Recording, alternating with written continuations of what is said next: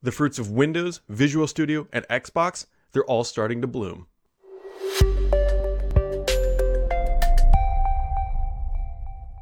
But before we get started, I want to give a big shout out to my friends over at Devolutions and ITPro.tv. They are sponsoring today's episode. You can find links in the description of this podcast. Make sure to go check them out. So it has been, it's like an onion of information this week. There's some things that have been announced from Microsoft that are official and delicious. I guess if you like onions, I don't really like onions. I don't know why I said that. There are also other announcements and things to talk about that weren't so official that are probably more exciting. So let's just roll with the official tech news, kicking it off here. Microsoft announced this week that they're bringing GUI Linux apps to Windows 10. Now, this is the natural evolution of the Windows subsystem for Linux that has been available in Windows 10 and made developers' lives a little bit easier. And so if you've been saying, hey, I really need this GUI-based app for Linux available on Windows, it's now available as long as you're running the preview insider build of Windows 10. Microsoft actually, I believe, said this was coming, I want to say last year at build or maybe the year before.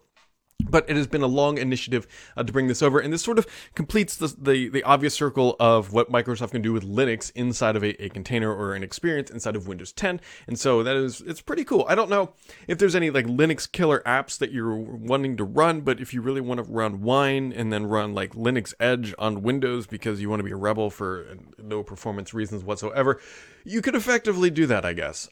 Anyways, so be on the lookout for that. I would expect that would ship this fall with the next major release of Windows. Microsoft is also launching news and interest in Windows 10.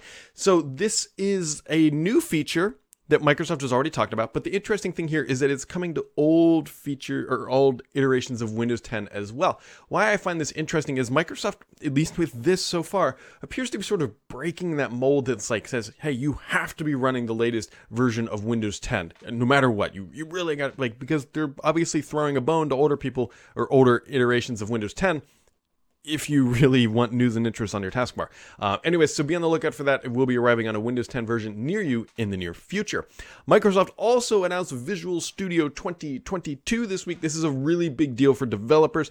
Be on the lookout for a new build, or I should say probably the first build this summer. So at a high level, things that are coming are Visual Studio becomes 64-bit for the first time. The biggest win there is obviously access to more RAM. Refreshed user experience and modern app development improvements. So we'll be learning, I'm sure of it, a lot more over the coming months, and Microsoft will ship it. It's labeled 2022, but sometimes they ship things in late 2021 before the year. But anyways, we're getting a new Visual Studio version here in the near future.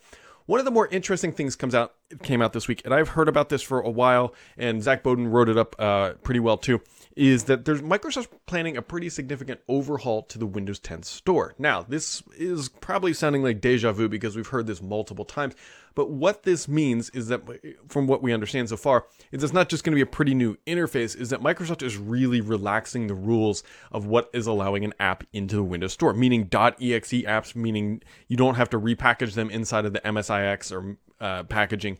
You can also use your own CDN. So what is all the heck that I just mean? It means, in layman's terms, just about any application will be allowed into the Windows Store. It also means that developers who have the capabilities and want to can also build out their own content delivery network, meaning they can put their app into the store and have it serviced through the store through their own CDN to push updates. What this means is that they don't have to deal with the Microsoft tax of an app store, payment and terms and all that stuff. So effectively, Microsoft is like opening the barn door to let what appears to be just about anything into the Windows Store. Now, that is good for multiple reasons. One, it allows the store to actually kind of hopefully flourish. As of right now, it's dwindling, and I think a failure just about on every single metric. The one thing we don't know, and the big risk here, is that how is Microsoft going to maintain control over the app so that you can't find malware or malicious applications inside the Windows Store? That is the primary benefit of things like the Apple App Store, Google Play, and Microsoft's own store, is that the apps are pretty much guaranteed to not be malicious. Now, there's some exceptions to that every once in a while, but overarching, that is typically how it operates. By allowing developers to have their own CDN and deliver their own updates and put their own apps in there in a .exe a format or Win32 or whatever, at least the way we understand it today, that becomes much more complicated. Now, could they mitigate this by running all these apps in a sandbox container? Maybe, but we don't know yet. We're still waiting for Microsoft to sort of give us more information about this. Again, we're on the bleeding edge of how Microsoft is going to do this, but it's probably the last-ditch effort to make the store relevant to anything, and I think this might work just because they're pretty much saying, hey, this is just a browser for applications at this point, rather than being like a curated, secure solution. So be on the lookout for that. Speaking of Sun Valley, the more and more I hear about it, appears to be a pretty significant overhaul of the user experience. Actually, an image leaked out, if you follow me on Twitter, you would have seen it, of somebody who was able to get the flyout menus from the taskbar operating from Sun Valley. I think it was an accidental sort of leak through or whatever, but it definitely highlights that rounded corners are in, square edges are out. So be on the lookout for some Sun Valley stuff here, because it's going to be pretty big. But that also brings up another question: is we haven't heard much about Windows 10X lately, and there's a couple things that play into this. If you think about what I just said about the store and Microsoft's change and movement and how they're going to do that, so what does that mean for Windows 10X, which was primarily going to operate off of a store model? It throws a lot of things into question. Does that mean 10X is going to be a purely PWA experience? I just haven't heard a lot of musings from internal about what is going on with Windows 10X, and I'm beginning to wonder if things have completely shifted. Remember, it was originally supposed to arrive late last year, then got pushed, and I think it's been pushed potentially again for its release timeline. So Windows 10X is an interesting one right now, and I think of all the things happening inside of Microsoft from a Windows experience is the most fluid or least understood about their actual plans, because I feel like they are more shifting under the sands, or shift, whatever that analogy is, than they are like bedrock foundation at this point, if that makes sense. So a lot of sort of excitement around Windows again, which is great, because we really haven't had that in a long time. Yeah, there was some ARM stuff, which, let's be honest, hasn't really done much. And then there's been some 10X stuff. We even had Surface Neo, which was canceled or delayed, or whatever they're doing with Neo or not doing with Neo. But now that we're on the cusp of learning about what Panos' vision for Windows 10 is, and the complete overhaul of the UI, or at least a refresh, I don't know, I would guess maybe Windows 8 would be like a complete overhaul, but this is more of like a refresh or a modernization of the UI elements. I think there's some, the buddings of some excitement there. Obviously, Apple had their big event this week where they got a lot of love, and Apple, by all means, does things exceptionally well. When they're doing very good things with ARM with their M1. They brought out some new iMacs that I think are going to sell like crazy because they brought colors to them. I suspect that they're probably going to do like an iBook treatment to the MacBook Air. And if you don't understand what that means, they took the iMacs and they made them effectively like super large iPad Pros is what they kind of look like. And they anodized metal, I'm assuming, and gave them a bunch of colors. And then you have the MacBook Air, which is just sort of like teetering and tottering. But I suspect that they might go like an iBook route where they give them like, bright, beautiful colors and make them all fun again. And I think Apple would do that, and I think it would serve them very well. Apple is they're doing really interesting stuff. Whether or not you believe in the ethos of what Apple is doing, they're definitely marching to their own beat, and they're definitely putting out compelling products. And so that is the end of the day. The one big takeaway from that event, and there's tons of other better wrap-ups, is the iPad Pro getting Thunderbolt and Microsoft just ignoring Thunderbolt. I think that's a big deal because Thunderbolt opens the door to a lot of accessories. Not that there's anything wrong with the Surface Connect, but a Surface Connect plus a Thunderbolt would be a really good combination. But right now, all Microsoft devices are just Surface Connect only, no Thunderbolt. And so, which means you are missing out on that ecosystem of accessories and high throughput for those types of devices. So we will see. We will see what Microsoft does here. I keep hearing that Microsoft has good things planned for Surface hardware in the fall, and so maybe we'll start to see Thunderbolt then. But for now, here we are. So, before we jump over to the gaming news, I want to give a big shout out to my friends over at itpro.tv. It is very important at this time to upskill yourself, right? If you're looking for high quality education, I almost want to call it edutainment, because the way that they present this stuff, you don't feel so much like a classroom. It feels more like a conversation. That's what IT Pro TV does. They have just a wide variety of skill sets. You can go there, you can learn, you can upskill yourself, and you can go to itpro.tv/Sams and find a coupon for 30% off. There will be links in the descriptions all over this place, but they are a pretty good source of just learning more about the industry and upskilling yourself to make sure that as you go back into the office, you've got all the skills you need to make sure that you keep pushing the boundaries of your organization further.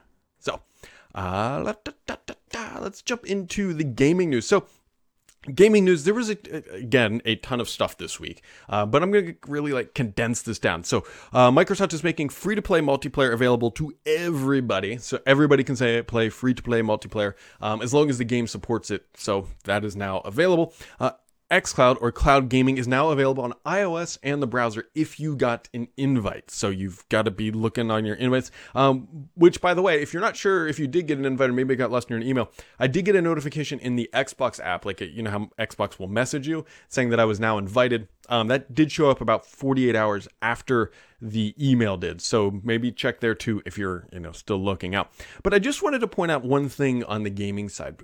And it's really becoming obvious that Microsoft, several years ago, I would venture to guess 3 to 4 years ago, right when probably Phil was starting to get really comfortable with what he was doing, made some really big decisions about going all in on Game Pass, going all in on this cloud gaming, and going all in on just bringing the Xbox content to every endpoint that is possible. And so since the launch of the last generation consoles last fall, there has just been a monumental wave of Xbox announcements and noise generating events that have kept the company in the headlines.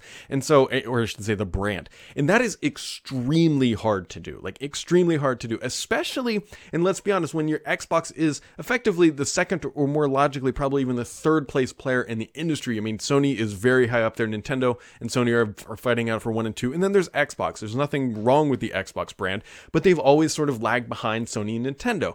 And as of right now, Xbox is just firing on all cylinders is the best way I can describe it. And the question becomes how long can they maintain this momentum? And so we will see. Now, they've set a really good foundation of having good quality hardware, of having a value service with Game Pass, and now they're starting to bring their cloud gaming to multiple platforms. I think the next sort of wave of announcements, in my opinion, will be sort of exclusives or just content like MLB The Show, I think is a perfect example. Things coming to Game Pass to truly, again, make the value just better for on Xbox. And so it's a pretty interesting narrative that Xbox has the most powerful console and the most value addition as well, and the best value service.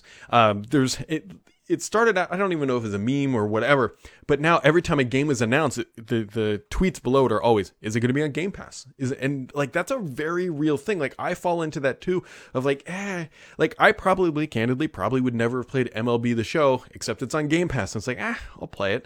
I probably would never have bought Madden. I have an older version and it kind of scratches the itch when I need it, but hey, it's on Game Pass. I can go play as Joe Burrow now. That's the value there. And Microsoft has just done a wonderful job of staying in the headlines, and I think they deserve more credit than they are getting. I think Phil Spencer has placed a lot of bets, and you got to understand that these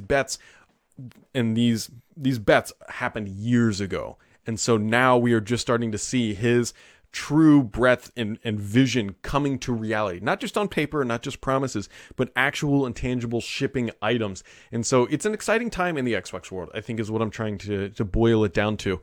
And I'm curious and anxious to see how they keep this momentum going, but they've had a lot of tricks up their sleeve, and I suspect, actually, I'm pretty sure I know that they have more to come. So just be on the lookout for a bunch of that. So good job, Team Xbox, I think is where we're headed. Anyways, quick little video here from my friends over at Devolutions before we jump into the questions of the week. Remote Desktop Manager helps you centralize, manage, and secure access to remote connections, tools, and passwords on a single platform. Streamline your daily workflow with powerful automation tools and securely launch remote sessions without even seeing the credentials. No more pesky sticky notes with passwords on them. On to the questions of the week, which is always my favorite part. First question is J5. It says, what are those controllers you have on your iPhone or your Xbox or iOS video? So if you watch the hands-on that I did, posted up yesterday, of using iOS and xCloud, it's called a Backbone. That is the name. There's also a device called a Razer Kishi, but that was the Backbone that I was using. I will have a review on that hopefully up next week.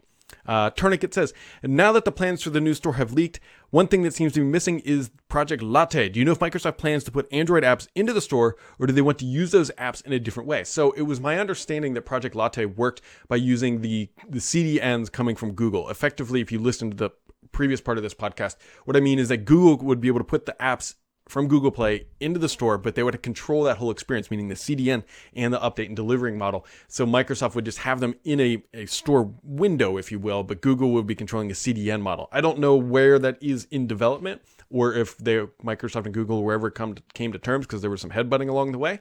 But that was the model as I understood it. Microsoft seems desperate to get back into the consumer space. Now that the Discord deal has failed, what do you think will be the next target? So I don't know if I would use the term desperate to get back into the consumer space, but it is by far the most obvious area for growth for Microsoft. Yes, they do have consumer connections, Xbox being the pride and crown jewel of that experience. Windows does as well, but Windows is more of a utility rather than something that people like really enjoy using. Maybe, I don't know if that's the right terminology. I don't know if they have an additional plan B. I mean, you got to look, they actually were thinking about Pinterest as well. It looks like Microsoft wants to spend some money, and they have been spending money, and so they've got a lot of dollar dues in the bank account. And I don't know explicitly what their next target will be, but they definitely tread a little bit more carefully into the consumer space because they've had a lot of failures, like the consumer line or the phone line, the music devices, the bands. There's a rich history of things in the consumer world just don't work out for the way that Microsoft operates. And so I personally think that if they're going to go back into the consumer space, Discord was like the perfect tool. Like the gaming arena is where Microsoft has shown that it can do well, and I think that's the natural evolution of how they continue to potentially expand. Simon says, I remember you complaining about the previous AMD-based Surface, which has had the issue of the screen brightness where it could not be adjusted. Has this been fixed in this year's version? I need to dig in a little more. So right now I've been running it mostly on max performance, trying to just really stress this thing and get some battery life testing. But it is something that I need to figure out if the registry key actually works this time, changing it, switching it off. So if what he's referring to is sometimes you would be on dark screens and then you go to a light screen, it almost looks like a ghosting effect. Microsoft calls this weird feature like dynamic resolution or something like that. I can't remember what it's called. Dynamic refresh rate, something weird.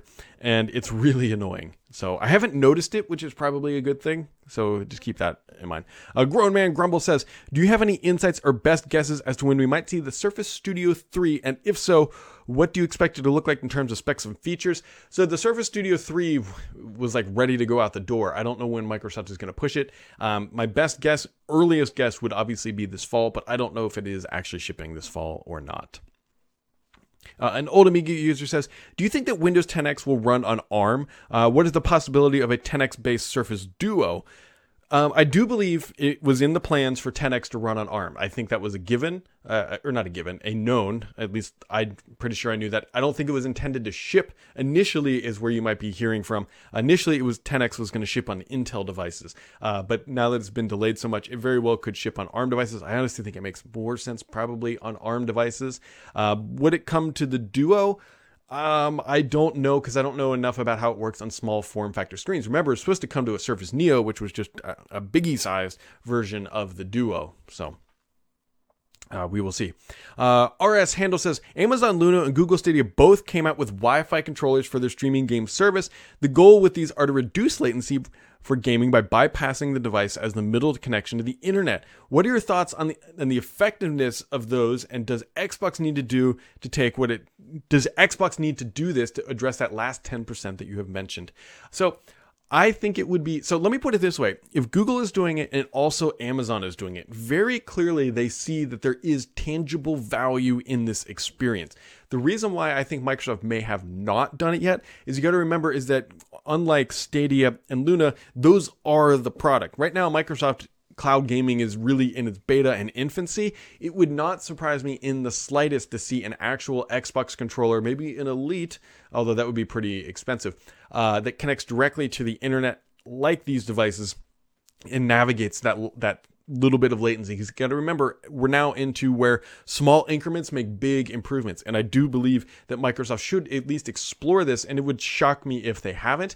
But the reason I think we may not have seen it yet is like it just came out on the browser like this week, and very few people have access to it. It just came out on iOS. Very few people have access to it. Now, it is more widely available on Android, and maybe that demographic would be more interested in it. But I think they might be potentially waiting until all the, effectively endpoints are available. Brother Nod says, what is going on with the Surface Hub? Is it a good product for teams, focused work groups? Surface Hub is continuing to chug along. Actually, I think there were some hiccups along the way because of what happened in 2020, considering that Surface Hubs are great for conference rooms, and nobody could go in a conference room for a year. But I've always heard that they sell really, really well. So I think Microsoft might be scaling back some of their ambitions on having this completely customized and tailored OS experience for it. But here we are. It says, are there still major upgrades on the horizon? They're considering an 85-inch. I think the 85-inch is actually selling pretty well too. Those just came out not long ago. Mr. PKI says, getting back into everyone's closing question of the week, do you think we are headed for all Tier 1 games being exclusive for the new consoles like Battlefield 6? Interesting. So there's going to be a tipping point where games only ship on new consoles and they start to leaving the old stuff behind. Microsoft is pretty well known for shipping things. They've already said Infinite was coming on the old console, but keep in mind that when Infinite ships, it was supposed to ship a year previous, so maybe that might change. I definitely think we are starting to get that tipping point where we will start to see true next-gen exclusives once we hit about that 1 year mark. There also might be tied into actual console availability. Remember, it's still really hard to get one. So I could see the tipping point actually being mostly when consoles are like you can just walk into Best Buy and grab one and not have to worry about scalpers. But I think Battlefield 6 is a good start of that next generation talk and true next generation titles. And he says, out of curiosity, has Paul ever watched or listened to the Sam's Report? I think, but candidly, like I don't really watch Windows Weekly where like we talk so much that watching an hour or 45-minute long podcast or 30 minutes, actually these things are usually about 30 minutes. I don't think he does. And here we go. Actually, the last question, Mr. PKI got sniped by JNBCK, who got one in just a second before he did. Since it's all the rage, what are your opinions on FLoC, or FLOC? And without or cookies, can Firefox and Opera, etc. still compete? My baseline thing is this is coming from Google. Google has a very vested interest in advertising technology. And I think that's why there's a lot of skepticism around FLoC right now. And so a lot of people see Google put this out. Google makes the majority of its money on advertising. And I think everyone's trying to figure out how Google has figured out a way to benefit themselves with cookies. Yes, they are saying, hey, it's available to everybody or whatever. But at the end of the day, Google is a juggernaut in the industry from a browser perspective, from a cookie perspective, from a data and analytics perspective. And so when they come out with a new standard, I don't see everyone else just jumping onto it because they're trying to figure out what's the backdoor that Google has figured out with this technology. I'm still in the middle ground right now. Looks like a lot of people are as well, WordPress being one of them. A headline came out that WordPress was going to block this, but I think they're still figuring that out. And so I think there's just more information that needs to be known for the time being. It's just one of those things as an outside observer to just watch carefully, because Google is trying to push an industry standard while kicking out an old industry standard. And so the bent is why. They say privacy, but we all know how Google is with privacy. So there you go, guys. Well, everybody, that actually wraps it up for the week. I want to give a big shout out to my friends over at Devolutions and itpro.tv. You can go to itpro.tv/Sams for a coupon offer. As always, folks, very much appreciate everyone coming to hang out. We'll catch all of you right back here next time.